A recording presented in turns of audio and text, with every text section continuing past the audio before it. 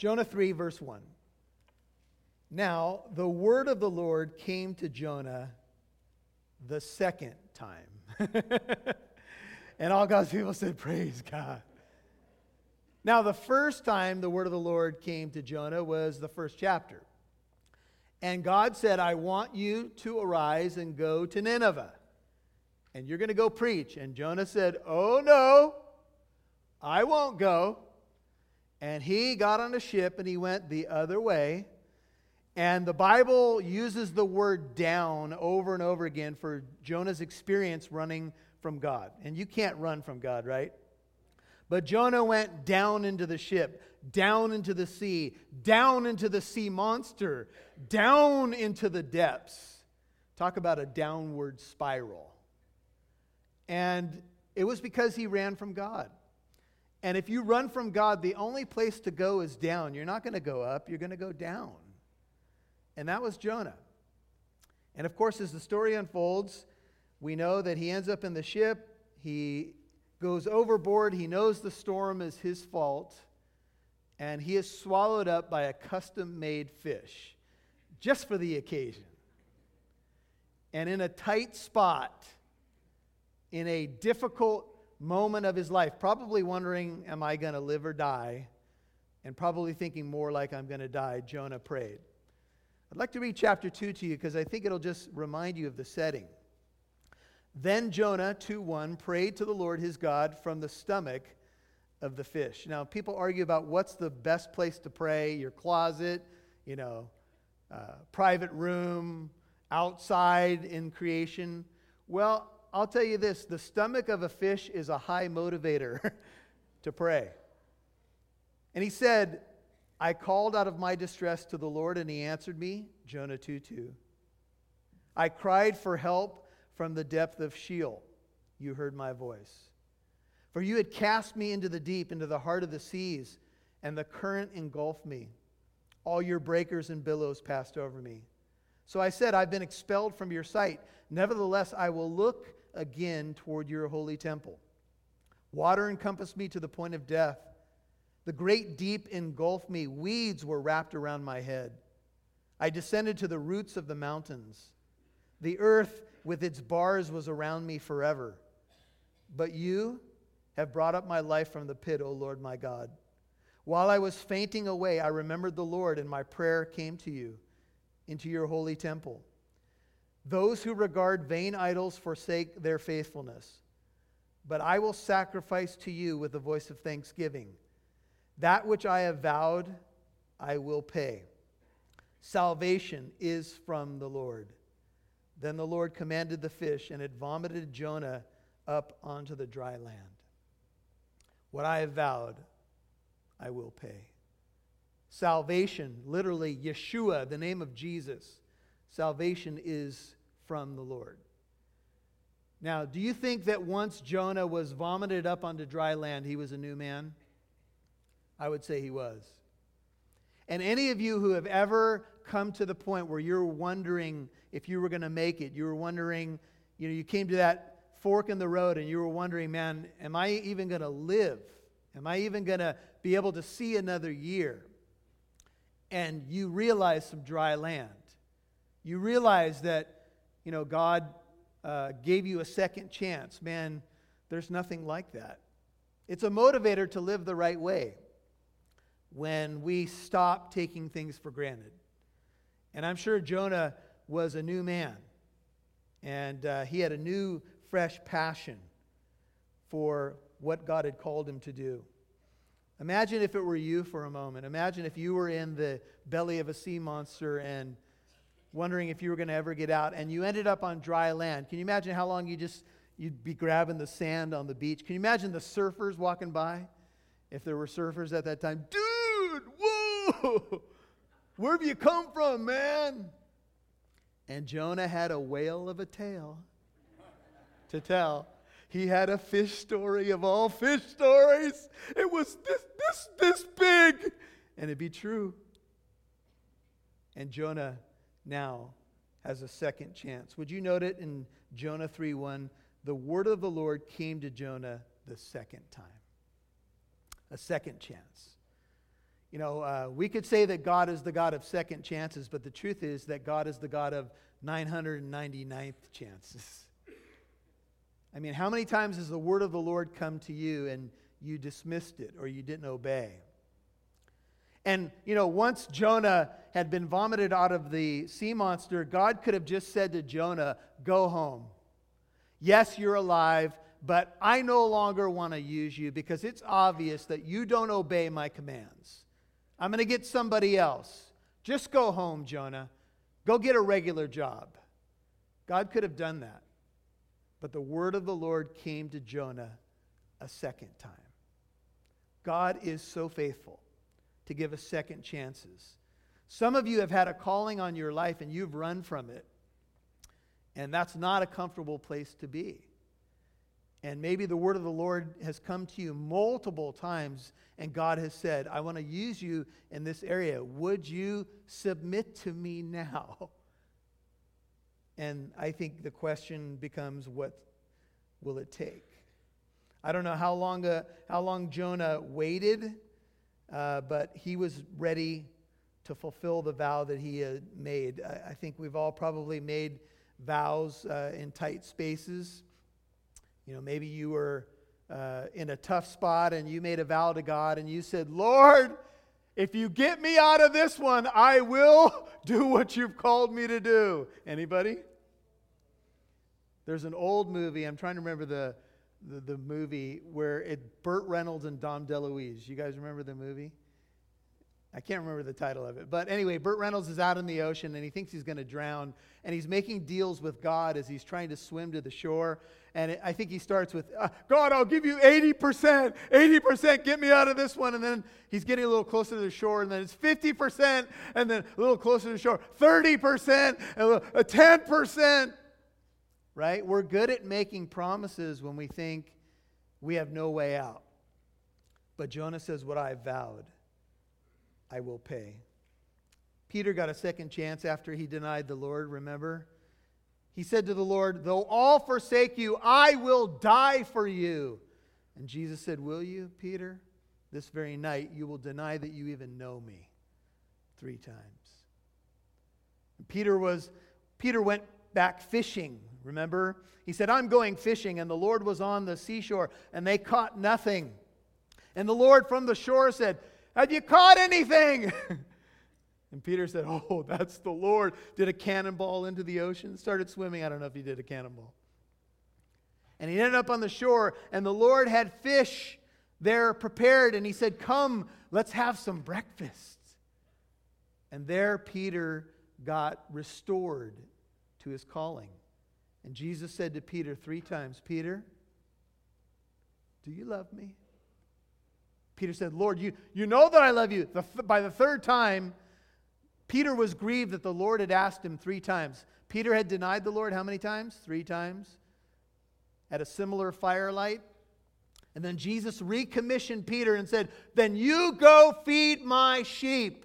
You do what I've called you to do. You keep what you have vowed to do. You said you would never leave me. You said you would love me to the end. I'm recommissioning you. Over the years, I've shared with the congregation and even groups of people at memorial services that I have a friend that went to the mission field and he's now pastoring in Temecula. And he addressed a group of people like this and he said, some of you have walked away from a calling and you've gone back fishing like Peter. And then he paused and said, how is it? And I think whenever we run from God, we end up in places that we don't want to be. But the word of the Lord comes a second time. I'm a bit of a golfer, and I love the idea of a mulligan. Anybody out there? All right? Mulligans are wonderful things because a mulligan is a do-over. Now, how many of you need a life mulligan right now?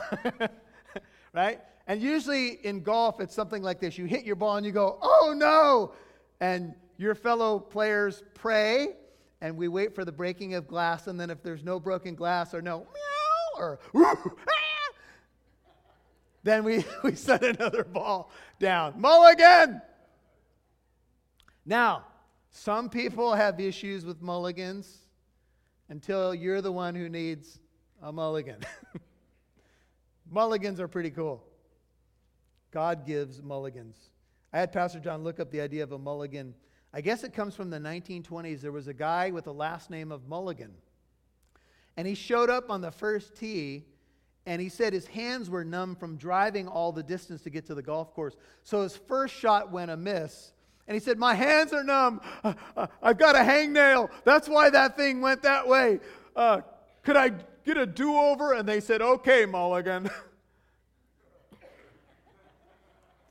Yeah, anyway. Apparently that's a true story. We found it on Wikipedia. It's got to be true.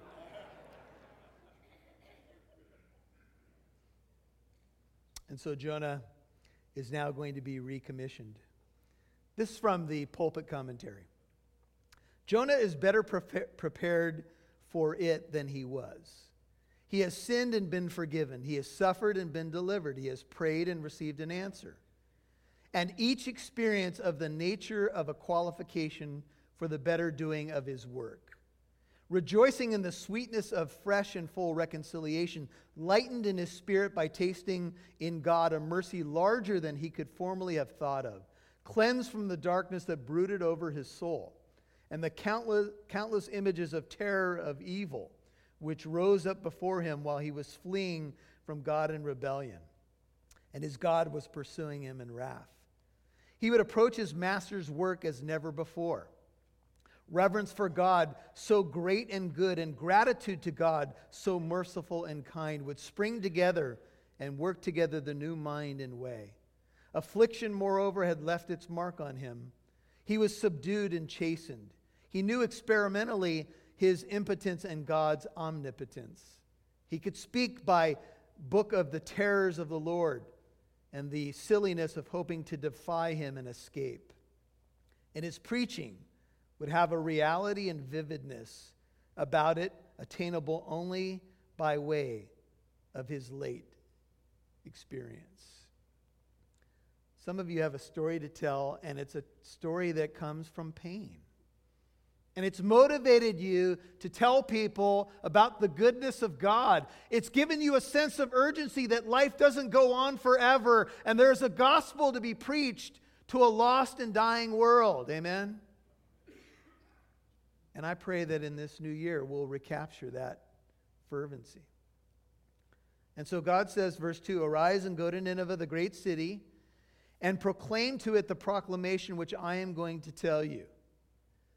Arise and go. Here's a second chance. Go and proclaim. Go and tell the story.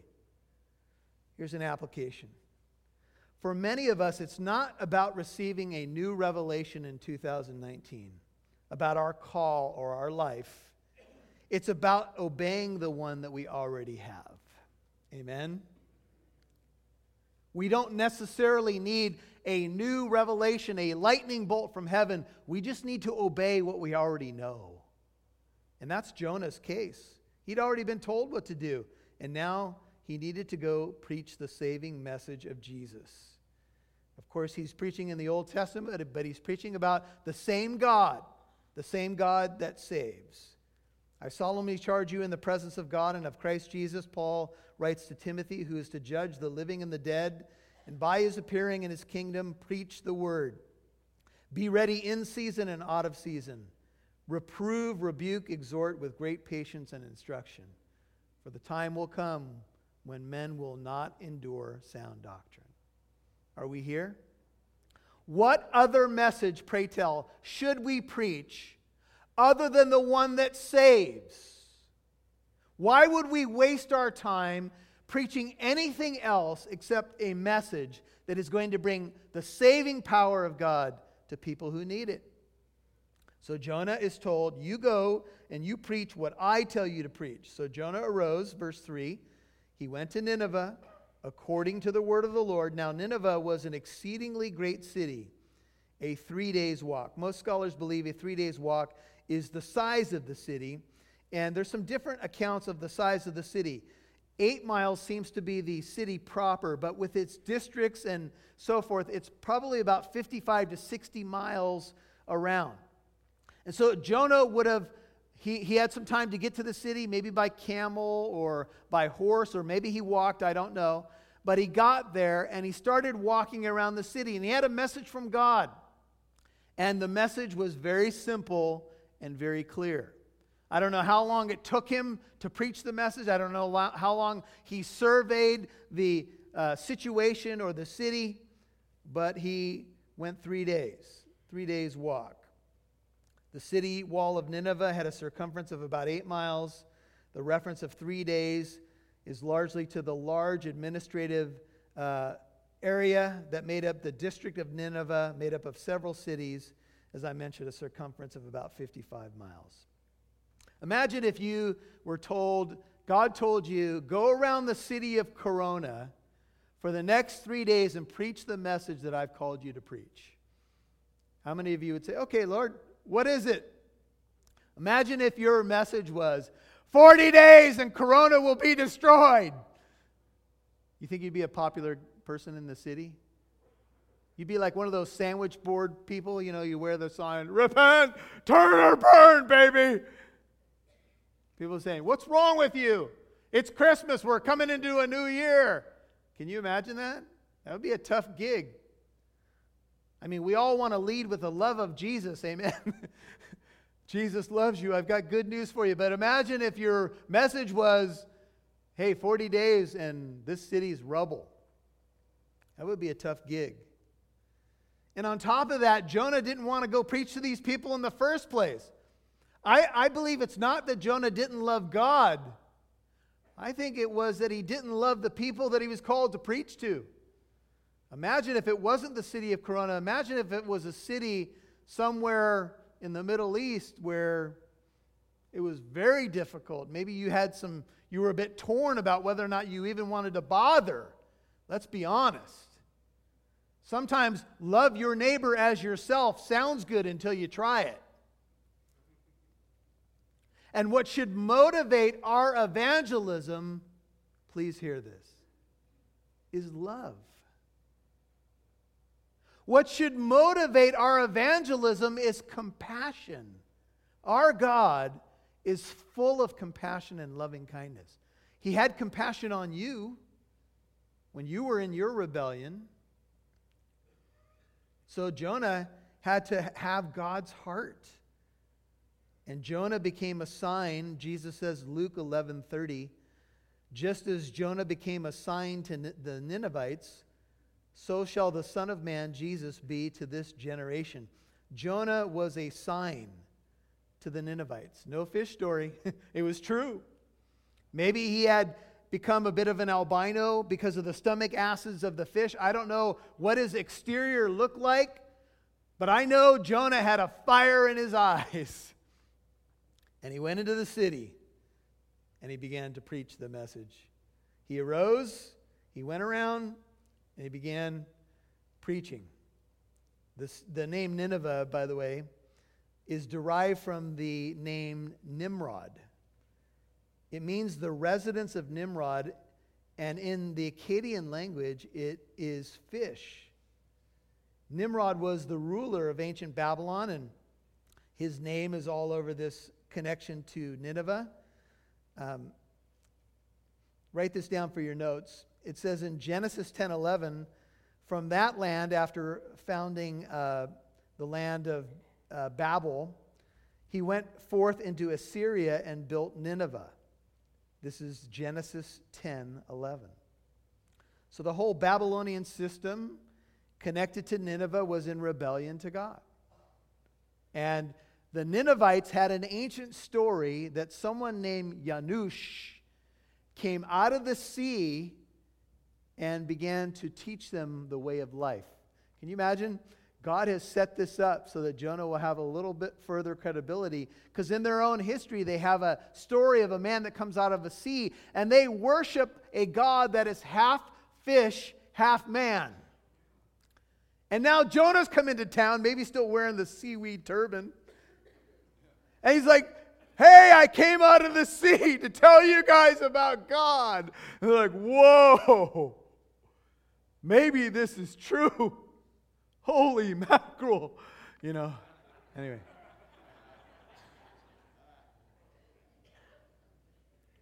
So Jonah began to go through the city, verse 4, one day's walk. And he cried out and said, 40 days and Nineveh will be overthrown. If you have an NIV, it says overturned. If you have the New Living Translation, it says Nineveh will be destroyed. You've got 40 days. Have a nice day. Go to a local restaurant. 40 days and Nineveh will be destroyed. Have a good day. That's your preaching gig. It's a short message, but it's to the point. 40 days. Now, we know the number 40 is significant in the Bible, right? It rained in the flood for 40 days and 40 nights. We know Moses was up on Mount Sinai for 40 days and 40 nights as he received the law. Jesus fasted for 40 days and 40 nights. Israel wandered in the wilderness for 40 years. And the number 40, when you begin to look at that number, it's a number that speaks of testing and preparation. You've got 40 days. Can you imagine if somebody told you that you had 40 days left on this planet? What would you do? What would you change?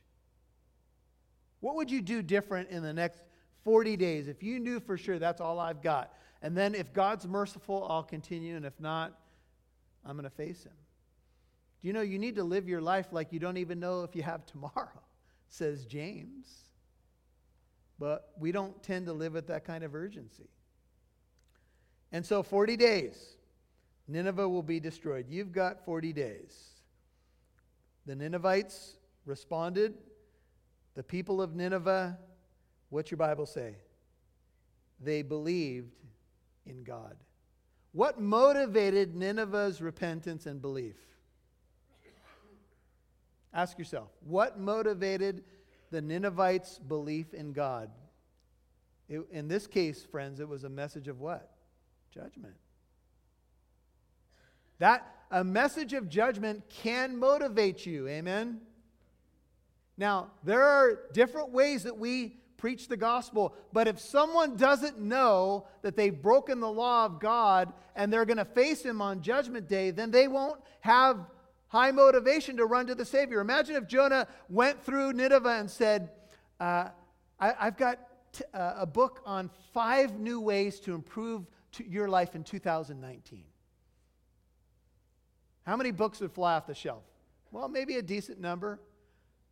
But Jonah just said, look, you've got 40 days. And somehow, some way, within the hearts of the people of Nineveh, they knew they needed to repent and believe in God. And by the way, the city of Nineveh was a city steeped in idolatry. Gods and goddesses everywhere. Buildings and things that had winged creatures and half animal and half man, gods and goddesses, and the society was corrupt. And people questioned whether or not there was even a Nineveh until they dug it up in the 19th century. This is what the skeptics do. I don't know if that Bible's true, or Nineveh and those people and the story and the fish and then they dug it up. And they found hundreds and hundreds of clay tablets telling the story of these people and their gods and goddesses. By the way, this is in the area of modern-day Iran.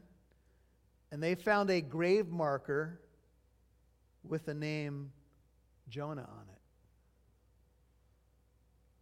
See, the Bible is real, folks. These accounts are historical. Jonah was a real man with a real call, and he brought a real message to real people. And the people, would you note it? They believed in God.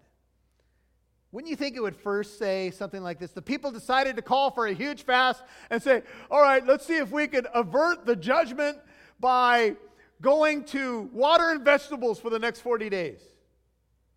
A lot of us would lead with that. What do I need to change right now to be right with you, Lord? What 10 things do I need to switch around? No, the first thing the people did, please note it, verse 5, was they believed in God. That's what the Bible says you and I have to do. And maybe that's why it's so hard for a lot of modern people. Because if I had a 20-point bullet list, it might be easier for me to check things off so I could be right with God. But the Lord says, no, I want you to believe in me. And the word belief in Hebrew and Greek is to trust. It's aman in Hebrew. It really means to build up or support, to trust in or believe. Abraham believed in the Lord, Genesis 15:6, and it was reckoned to him as righteousness. The people believed in God, and they, what? They called a fast. They put on sackcloth from the greatest to the least of them. It was a sweeping revival. How did they believe so quickly? There's no story of a backlash. There's no account of a debate like Paul's up on Mars Hill in Athens, Greece, and the people say, this guy's lost his mind. He's talking about a resurrection. No, nothing like that. Simply 40 days. And the people say, okay, I believe, I repent. Would to God that evangelism was that easy. But it can be. Have you ever been in a situation where you felt like the Holy Spirit was nudging you to share with someone? You share the gospel in fear and trepidation, and the person says, okay, I want to believe in the Lord. And you're like, what? You want to believe? What do I do now? Hold on, let me call the church office. Although you've heard the sinner's prayer preached, 1,000 times in your church experience, still you got to call somebody, right? No, it's just believe in the Lord. Trust Him. Deep down, the Ninevites already knew their gods were false. They already knew their system was bankrupt. They already saw the immorality all over the landscape. They already felt a sense of hopelessness and maybe even a sense of wrath to come. And a man came with a message. And boy, had he been through his own trial. And he said, look, you need to turn. And the people believed. Let me just say to you, if you're hesitating sharing the gospel with someone, what have you got to lose? They just might believe. Amen? And get saved and start producing fruit. Now, they put feet to their faith, no doubt. You can see it there. They called for a fast. You really know you're serious when you start fasting, right? They put on sackcloth. That's an uncomfortable camel's hair garment that was worn by prophets of old. And it was from the greatest to the least of them. People who lived in the best neighborhoods, with the best chariots, to the lowest person on the social ladder. Do you know that the biggest miracle in the book of Jonah is right here? We read the book of Jonah, we say, oh, the fish and the regurgitated prophet and all of that. Yeah, those are incredible things. But the biggest miracle is that the Ninevites, from the greatest to the least of them, believed in the Lord. Steeped in paganism and idolatry, they had to turn from their false gods and turn to the true and living God, and they did just that. Now, when the word reached the king of Nineveh, verse 6, he arose from his throne, laid aside his robe from him, covered himself with sackcloth, and sat on ashes. See, it looks like it started with the people, and then it went to the king. That's pretty cool. When the people decide, this is what we're going to do, and it reaches the ears of the king, and the king got off his throne, as it were, and sometimes that's what we have to do. Can I talk to the guys for a second? Sometimes we need to get off our throne. and decide that we're going to lead our families in the coming year toward Jesus Christ. Amen? Men, you've been called to lead. You've been called to lead your families to the Lord. And you might be surprised that once you do, they'll follow you.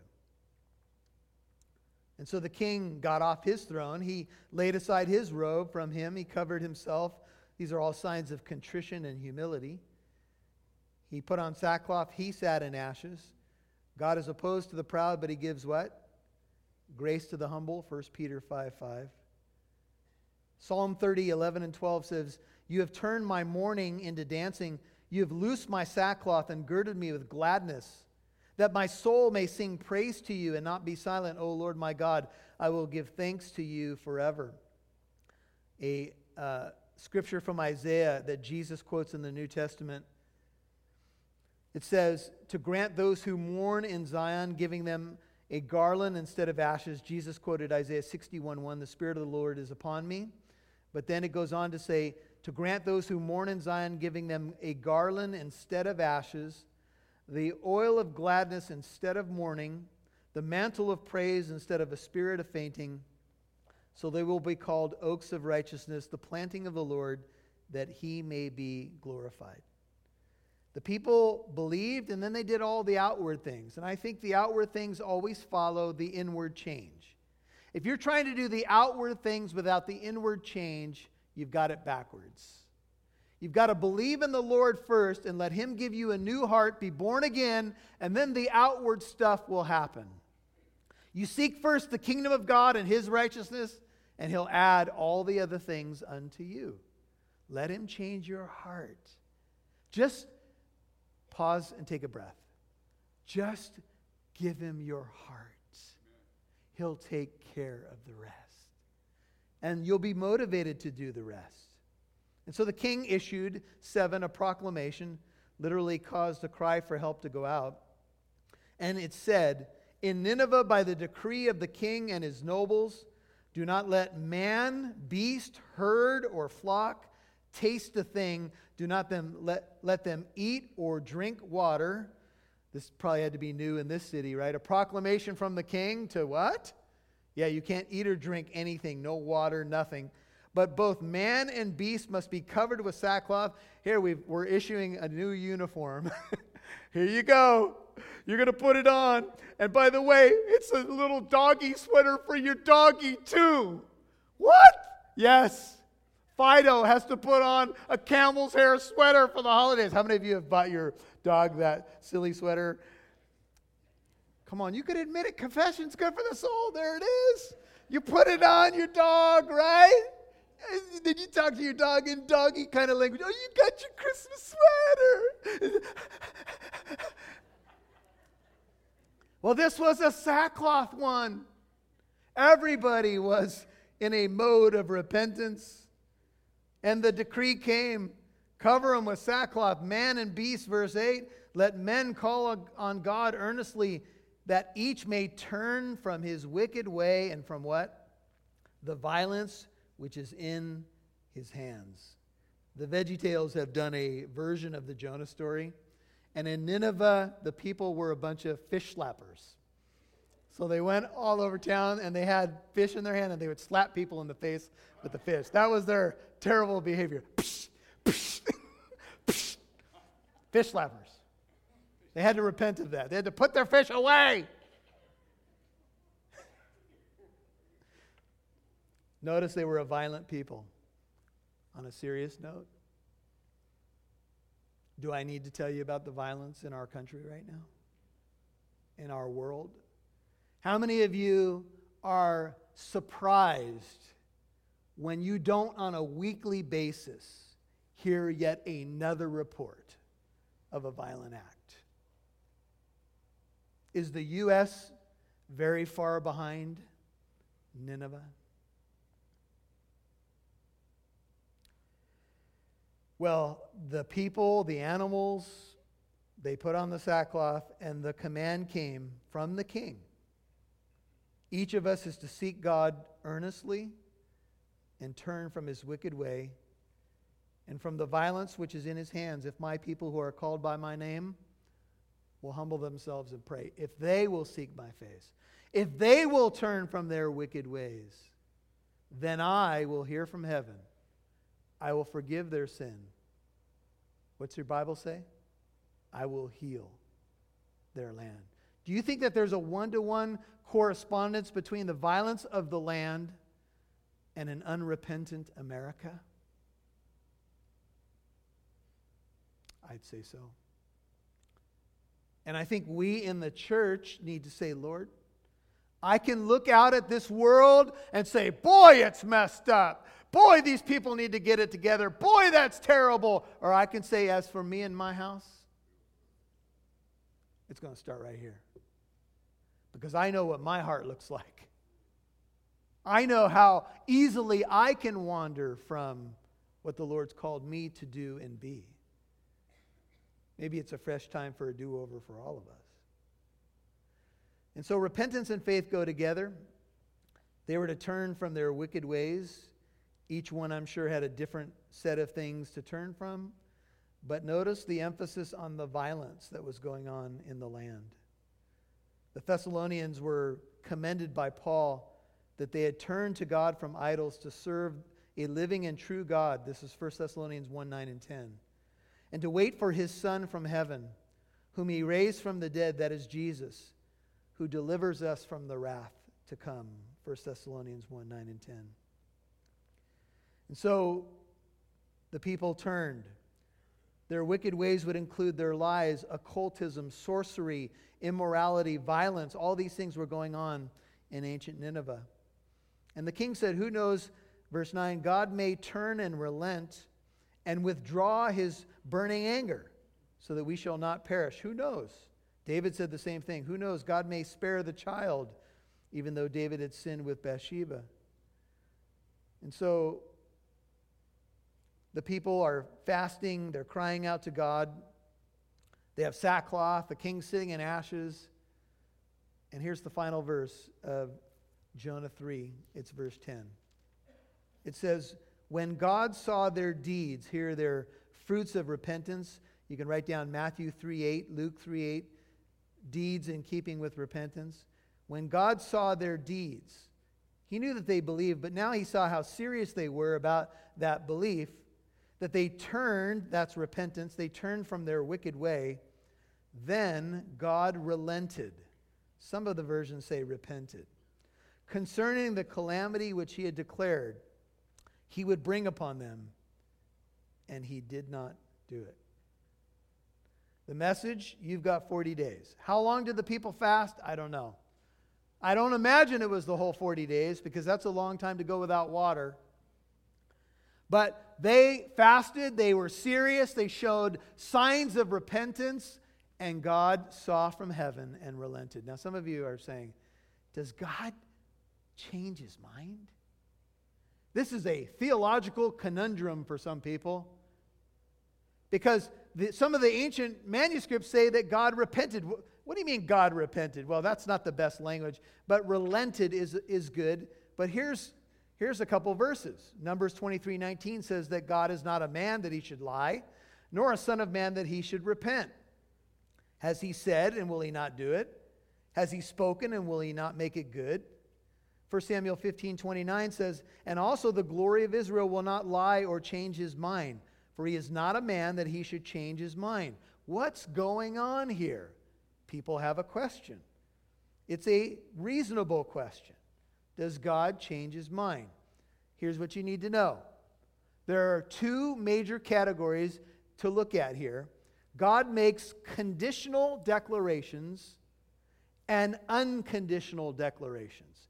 Example, an unconditional declaration by God is David is going to have the throne forever. There'll be a son of David on that throne. No matter what David did, no matter what the kings of Judah did down through history, there would be the line of David preserved on the throne, ultimately in the person of Jesus Christ. That is an unconditional declaration. God's going to do it, no condition. But a conditional declaration is something like this. 40 days and Nineveh will be destroyed. But the Ninevites repent. Why do you think God gave them 40 days? If he didn't care about them, he would have just destroyed them on the spot. He never would have sent Jonah. He never would have done the custom-made fish. The word never would have come to Jonah a second time. God could have just gone zap, boom, Sodom and Gomorrah, fire and brimstone, bye-bye. But God wanted the people to be saved, so it was a conditional declaration based upon whether or not they would repent. And do you know that every day when the gospel goes out, there's a conditional declaration made? If you will repent and believe in the Lord Jesus Christ, you will be what? You'll be saved. If you don't, you won't. So God does say, unless you repent and believe, you're not going to be saved. Now, I want to take you to Jeremiah, and we're done. And all God's people said, thank the Lord. He's finally going to be done. Jeremiah 18. Let's turn over there. And if the worship team can hear my voice, come on up. This is very important to see in light of this question about how does God operate in these things, especially as it relates to nations. Check it out. Jeremiah 18:7. At one moment, God speaking, I might speak concerning a nation or concerning a kingdom to uproot, to pull down, or to destroy it. Jeremiah 18:8. If that nation against which I have spoken turns from its evil, I will relent concerning the calamity I plan to bring on it. Or, at another moment, Jeremiah 18:9, I might speak concerning a nation or concerning a kingdom to build up or to plant it. If it does evil in my sight by not obeying my voice, then I will think better of the good with which I had promised to bless it. Let me just pause here by saying the Bible uses what's called anthropomorphic language, human terminology that we can get our arms around some of these concepts like God's omniscience and omnipotence and sovereignty and all of these things. But here's just read it for what it says. I will think better of the good with which I promised to bless it. 11. So now then, speak to the men of Judah, now the nation of Israel, and against the inhabitants of Jerusalem, saying, thus says the Lord, behold, I am fashioning calamity against you and devising a plan against you. Oh, turn back, each of you from his evil way. Reform your ways and your deeds. But they will say it's hopeless. For we are going to follow our own plans, and each of us will act according to the stubbornness of his evil heart. Therefore, thus says the Lord, ask now among the nations, who ever heard the like of this? The Virgin of Israel has done a most appalling thing. Does the snow of Lebanon forsake the rock of the open country? Or is the cold flowing water from a foreign land ever snatched away? For my people have forgotten me. They burn incense to worthless gods. They have stumbled from their ways, from the ancient paths to walk in bypaths, not on a highway, to make their land a desolation, an object of perpetual hissing. Everyone who passes by it will be astonished and shake his head. Like an east wind, I will scatter them before the enemy. I will show them my back and not my face in the day of their calamity. Then they said, come, let us devise plans against Jeremiah, the prophet who spoke this. Surely the law is not going to be lost to the priest, nor counsel to the sage, nor the divine word to the prophet. Come on and let us strike at him with our tongue. Let us give no heed to any of his words. Wow. That's why Jeremiah is called the weeping prophet. He came to his own nation, and his own nation wouldn't listen to him. And they went into a 70-year Babylonian captivity, but God, who is faithful, brought them back to the land, because God is good. Was God grieved in his heart over Nineveh? Yes. Does he grieve over things that he sees in our land and the world? Yes. But God brought a solution. God became one of us in the person of Jesus. And you know what he did? He decided to take the wrath that we deserved upon himself. And that little baby that we have celebrated in the last several weeks grew up to be that man, and he went to that cross knowingly to take the wrath of God upon himself. And he takes the wrath that I deserve.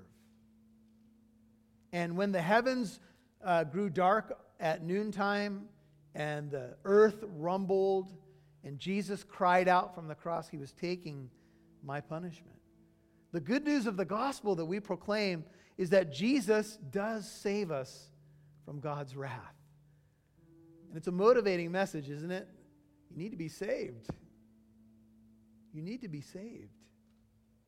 Because we've all sinned. We've all fallen short of the glory of God. Just in this message, how many of us have reflected on the last couple of weeks and said, man, I need a do-over. And I need a do-over of my do-over. And a do-over of my do-over. Of a do-over. But then we look at a cross and say, that baby became that man. And he did what I can't do. He lived a perfect life. He died a sacrificial death. He rose to defeat death itself. He saves. Jesus saves. That's why Jonah went to Nineveh, because God is a saving God. You know, it wouldn't be too long after this that the Assyrian Empire would devastate Israel. But God said, there's people in this land that don't even know their right hand from their left hand. I want you to go and tell them. And God gave 40 days because he's a God of grace. Father, I thank you for this book. I thank you that you're a God of 999 chances plus. I thank you that you've been so patient with me. Even after becoming a Christian, how many times I've needed a do-over personally. And I thank you that you're a God of grace, and your grace is seen in the face of Jesus. And thank you that he died on that awful cross, bearing in his body my sin, taking my shame, my wrath, so that I could be free. Thank you that he did for me what I cannot do for myself. Thank you that through Jesus, we're saved from God's wrath. It's not a popular message, but it's true. And it's hopeful because we all sense that we've fallen short of your glory, that we've sinned. But thank you that Jesus saves us from our sins. That's why he came, to save his people from their sins. And if you're in Jesus, keep your head and heart bowed, you're saved. You're saved from the wrath to come. You're in right standing with God. Every sin that you've ever committed is forgiven. In fact, you have the righteousness of Jesus right now credited to your account because you've believed in the Lord. Good news of great joy. So rest in him, celebrate your salvation. Maybe you've been running from the call on your life, and if that's the case, if the word of God has come to you a second time, just say, Lord, I will go. What I have vowed, I will keep. And then remember that as you share the message, there are people who don't know this salvation. They don't know Jesus. They don't know hope. And you and I are to go tell them. Oh, we're not going to beat them up with a message of wrath. No, we're going to just say, we've all sinned. We've all fallen short of God's glory, and we need a Savior. We need a Savior. And he came. God came to us to save us. If you haven't met him yet, just keep your head and heart bowed. Just believe. It's that simple. Believe in the Lord Jesus Christ and you will be saved. Trust him. Don't run from him anymore. Don't try to do the outside before the inside has changed. Just say something like this: Lord Jesus, I believe in you. I believe who you are, that you are God, that you came to save me, that you died on that cross for me, that you rose from the dead. I repent of my sin, and I believe in you. Save me. Lord, for those who are crying out, thank you that you are so faithful to save. Thank you that you are faithful to do what you promised. Thank you for hope in Christ. I pray that this coming year ahead of us would be a year of a great harvest of souls, I pray over our nation, over the church in the nation, that you would have mercy on us, Lord. You'd help us to hear the word of the Lord and act upon it, and that there would be a beautiful revival that starts with us. In Jesus' name.